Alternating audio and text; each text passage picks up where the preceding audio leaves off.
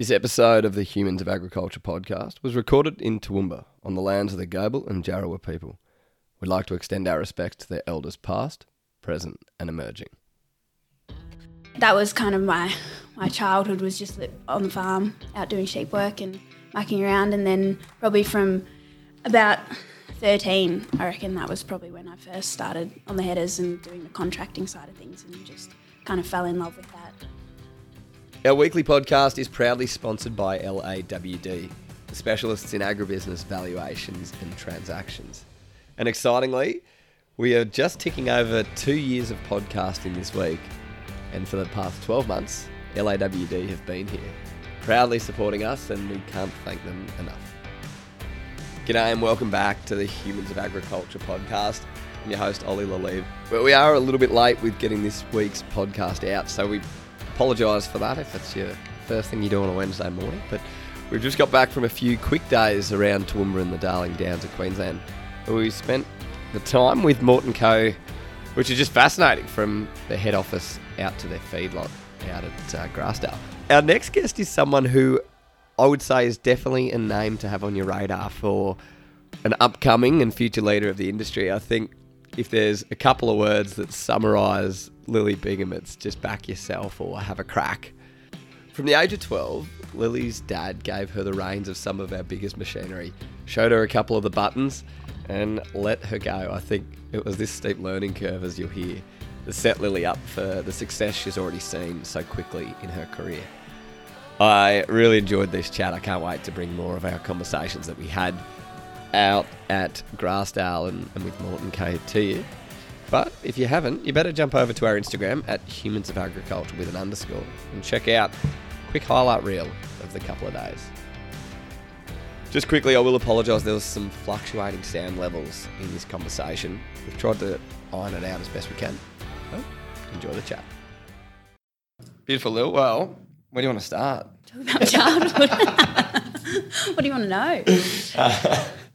No, firstly, I reckon you're probably the first person who's come on the Humans of Agriculture podcast who is nearly the same vintage as me at Marcus. Really? Yeah. Has everyone been a bit older, have they, or younger? Well, there's not really many Marcus people. No. Need to track them down. Yeah, track them all down. How's the move to Toowoomba been? I found it really, really good. I moved in, when was it? July last year? Yeah. Kind of moved up, and it was kind of as we were coming out of COVID, and I was like, I'll move to Toowoomba and it'll be fine. I'll be able to travel around everywhere. And then everything kind of shut down again. And so then I was I went 3 months without seeing anyone that I knew, kind of. So that was pretty tough. But then everything opened back up, and I kind of met some awesome people, and there's a pretty good young crew here at Mort too that was really good to kind of get a bit of a groove in the Take down the wing. Yeah. Did you know many people before you came up here? No, so I only knew Alice Mort, and then she lined me up with Ree, my housemate. And so and then when I moved up here, I'd never met Ree. I just moved into her house and just rocked up. And, First day? First day, yep. And so then, I didn't really know anyone up here. I had a couple of friends out west, like around Condamine, and then mates down in Moree, but no one actually in Toowoomba. So it was just kind of a cold turkey move, really. Was it, straight off the bat, did you think a whole lot about where you're moving to, relocating work-wise? What was it that led you up here? It was just the job, and I was like, there's never going to be another time in my life where there's nothing tying me down. So I was just like, this is my one opportunity to move just for a job.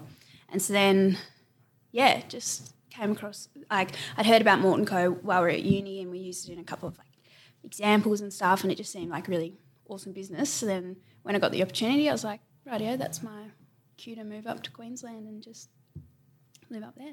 So I want to step back a little bit, because you grew up in Western Victoria, so it's a slightly different climate. But yeah, it's very different. You grew up on a family farm. Yeah. So I grew up on a cropping and sheep farm, and then down in Skipton, and it was that was kind of my childhood, was just on the farm, out doing sheep work and mucking around. And then probably from about 13, I reckon that was probably when I first started on the headers and doing the contracting side of things, and just kind of fell in love with that. And so then from when I was 13 till and through uni and through school, just did the harvest during summer and mucked around, and yeah. Do you reckon people find it hard to believe that you were in charge of machines? And my favourite is when you rock up to a job and or when you get out of the header and people just kind of look at you like, is she big enough to do that? Yeah, they don't expect a short little blonde.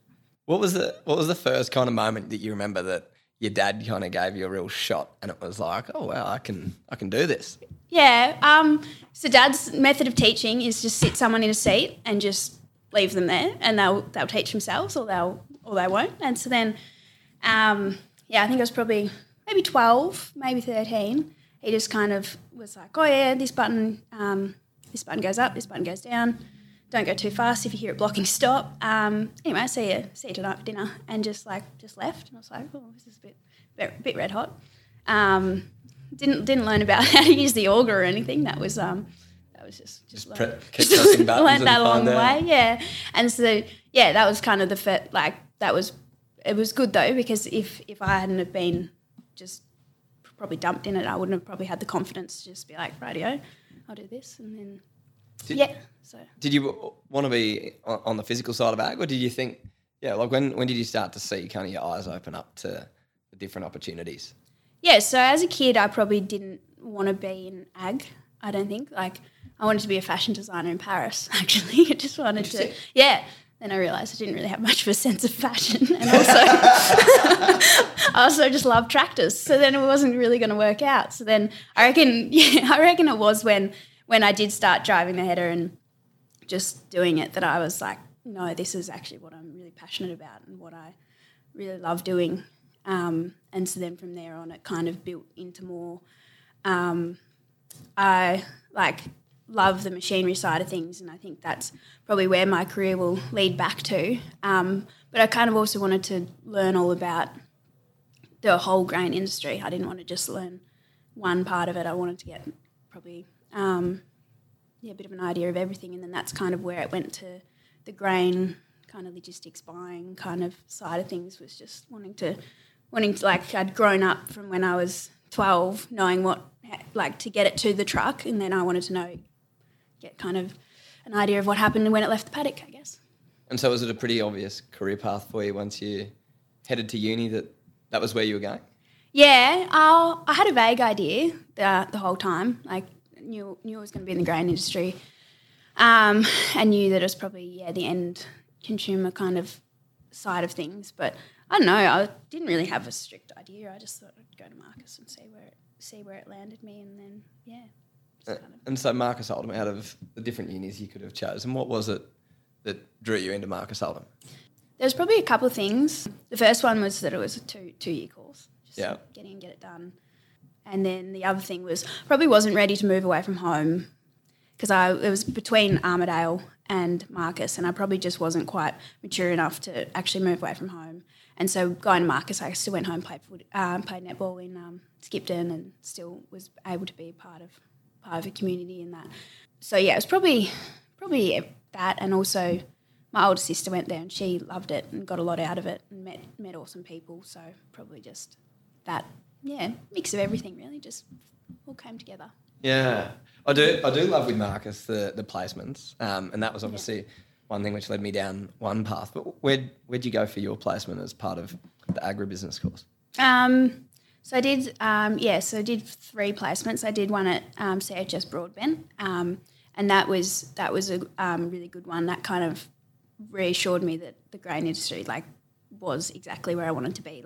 Seeing what people did in that reassured me that that's what I wanted to be doing. And then I also kind of had been looking maybe towards the agri-banking side of things, and so then I went and did a bit of placement with Suncorp. But I realised I probably couldn't sit in the office and do it every day. Needed a bit of variations. Then, and then I did my final placement at Reardon's down in Geelong. And that was really good to kind of see how you can take a smaller business and to then be at that size and exporting and another Marcus boy. And so, no, it was really good to kind of it was a perfect mix of businesses to kind of lead me down a path that I knew that I was passionate about rather than going for a career in it and then realising was... Hi, I'm Pia, horticulture and sugar analyst at Rabobank, and I'm here to share our latest insights on Australia's vegetable market. Did you know in 2023, Australia produced over $5.8 billion worth of vegetables, though only 4.3% of this was exported? Like many other countries, the Australian vegetable industry relies mostly on its domestic market. In fact, only 7% of global vegetables produced are traded between countries. But we are starting to see that trend change. Global trade is growing at a faster rate than production, and countries with low-cost production are seeing the highest growth rates. You can learn more about trends in the vegetable market on our latest Rabo Research Australia podcast, Mapping World Vegetable Trade, or reach out to me via the Rabobank Australia social media channels to learn more. Not what I wanted to do, I guess. Do you feel pressure in like knowing what it is that you want to do, like at quite a young age? Have you put pressure on yourself as part of that, like as in to keep stepping in the right direction of where the ultimate goal is? Not really, because I didn't have a really good idea of it, but I kind of knew, not the vibe, but kind of had an idea of kind of what it was. And so then as an opportunity had come up, I just be like, oh yeah, that kind of leads that way. That'll do. And then, so it's kind of been a pretty like open process, I guess. It was never a set, I'm going to be doing this by the time I'm this age. It was just kind of a see where the road takes you. And so I guess. No. And happy to change, because last time we caught up, it was at Beef Australia, and you were working it was a subsidiary of MSM Milling, wasn't it? Yeah. So I was working at MSM, and then was up there at Beef Week with their stock feed side of things. And so that was one of those moments where it's kind of like, just take a chance on it, I guess. And so I came out of harvest at the end of uni, and I didn't really know what I wanted to do. And then one of the boys posted a thing on Facebook in the old Marcus people thing, and I was like, I don't know anything about feed milling, but I'll apply for the job. And so it was, feed mill manager job. And so I just applied for it. I didn't know anything about feed milling, didn't know much really. I was just fresh out of uni. So you a header? Yeah, I'd driven a header and gone to uni, and that was about my experience. So I just went for the job, and I didn't get the job, but they're like, you seem like you want to have a crack. And so they just kind of made a little, I guess, a role for me to kind of come into, and it was more like a grad role, and just kind of went into it and just kind of spent a bit of time sussing it out. And it was really good, and kind of went there grain by James. Really took me under his wing and kind of taught me all about it. And it was a really good experience to just kind of learn, I guess. Yeah. I'm interested. You mentioned James there. So what, have you had formal mentors that have been informal mentoring? Like who are those people that have helped you out? Yeah. So there's probably been. Well, my first proper mentor, apart from Dad, Dad's just a constant, I guess, but our farm manager at home, he was probably one of the biggest mentors growing up. He was kind of always there teaching us along the way. And Tim was probably the biggest mentor as a child. And then when I started at MSM, I didn't actually directly report to James. I think I just annoyed him so much that I just always come for a yarn, and it just kind of ended up he became a really big mentor, and just really took the time to kind of teach me, mostly because I was just always asking questions. But he was really good at, and then he's also friends with Kieran, who's now my boss here. So they kind of, keep a track on you. Yeah, they keep me under control. And so then, that kind of leads into then Kieran being now a formal mentor, and also my boss. But he's very good at like looking at things and being like, maybe potentially go down this path, and teaching me how to probably be a bit tougher, because sometimes that can be a bit kind of reserved and probably a bit too polite. And he's like, nah, you need to, have more Stand your confidence. ground. Yeah, have a bit more confidence in yourself. So, he's very good at teaching that side of things, I guess, too, Is that something which, like, do you feel like you hop off a phone call or something now and you're like, wow, I've got it. Oh, I was a bit tough in that phone call. Yeah, sometimes, because when I first started here, I hated phone calls. And then the first week I was just like there was this list of all these people I had to call, and it was probably 50 people, and it was very daunting. And then the first couple of phone calls I was like, actually, no, this is good. Just have a yarn. And so now it went from something that was very scary to me to now it's just so much easier just to pick up the phone, have a phone call. Yeah, probably still not very good at, like, some people call up and they're probably a bit cranky, and I'm still not good at that. Like, I'm still just like, sorry, like, sorry. But no, some of the phone calls I probably need to be a bit tougher in, but yeah. So you've got the different things you're working on. You overcame that fear of phone calls pretty quickly. Yeah. What are some of the other things that I guess you're working on, or some of the challenges that you find as in, I'll say, junior roles, but also in a quite a big business where you do have a lot of responsibility as well? Yeah.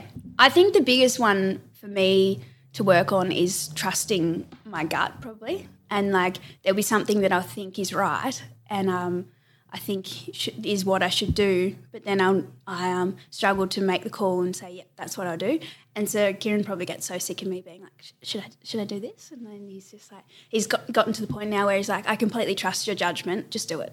And so then I think to myself and I'm like, is he going to respond with that? And if he is, then I just kind of, make the call. And that's probably the biggest thing that I'm working on at the moment, is having that trust to kind of press go and know that it's the right thing to do, I guess.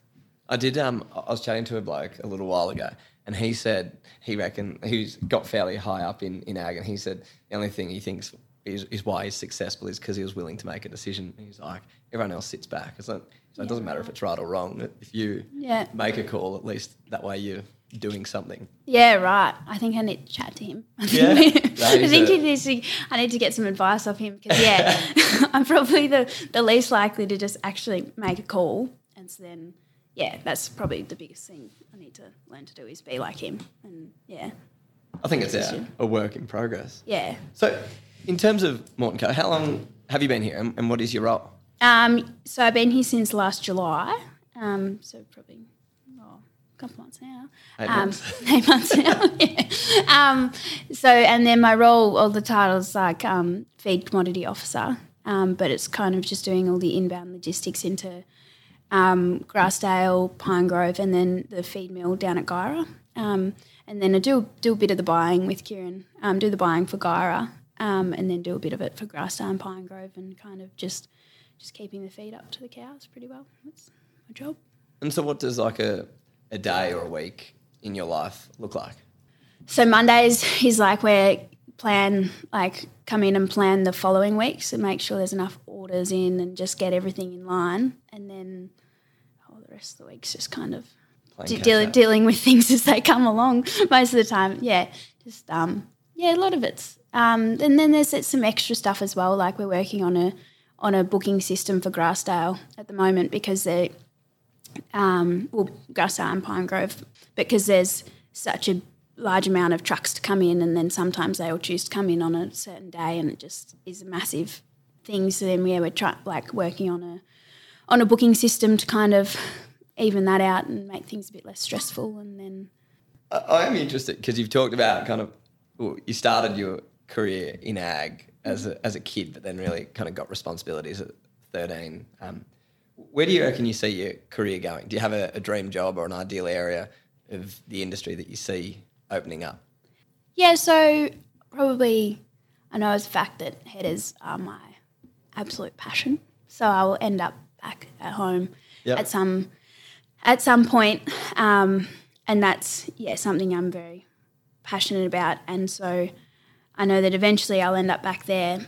But at the moment, like when I left uni and even now, I didn't have enough knowledge to actually come back and have anything to add. Like there's already that knowledge and everyone there is already so experienced at it that I had to kind of wanted to go away and get a completely different perspective on things and get a bit of an idea on it and then go back when I was ready to have that responsibility, I guess, yeah. It's a mature way of looking at it because I reckon there's so many people that go through university or go through school and it's like they just want to get back to the farm or back into the family business. Yeah. But what is it about the time away like that you think gives you working in other people's businesses? Yeah, I'm not quite sure. It'd probably because I guess you can go two ways. Like my older sister Soph and also my younger sister Ruby, they've both gone straight back, and they're learning within the business, which is an awesome way of doing it. And then I don't know, I just probably wasn't ready to live in one spot for the rest of my life as well. Yep. And then also, just wanted to kind of see how other businesses worked. And also like with MSM and also Morton Co, they've been started by a family, just a couple of people, and then kind of grown to be a bigger agribusiness. And I kind of wanted to learn that and kind of see how we could do that with home as well and kind of run it as a successful agribusiness as well in kind of the more corporate world, I guess. That's cool. Yeah. I do have a question and I ask everyone. If you got the chance to go back and talk to some Year 10 students at high school about careers in agriculture and why people should look at it, what would you say to them? I reckon I'd just say have a crack. And even if you're really underqualified for it, if it's just have a crack. Like with MSM, I didn't know anything about feed milling, but they saw that I was willing to just, I don't know, learn. And so they gave me a chance. And then coming here, like Kieran, I didn't know anything about cows. Grew up on a cropping farm. I didn't know anything about cows, but Kieran saw that, but I was willing to learn. And so he gave me the opportunity. So I think as long as you come across and just have a go,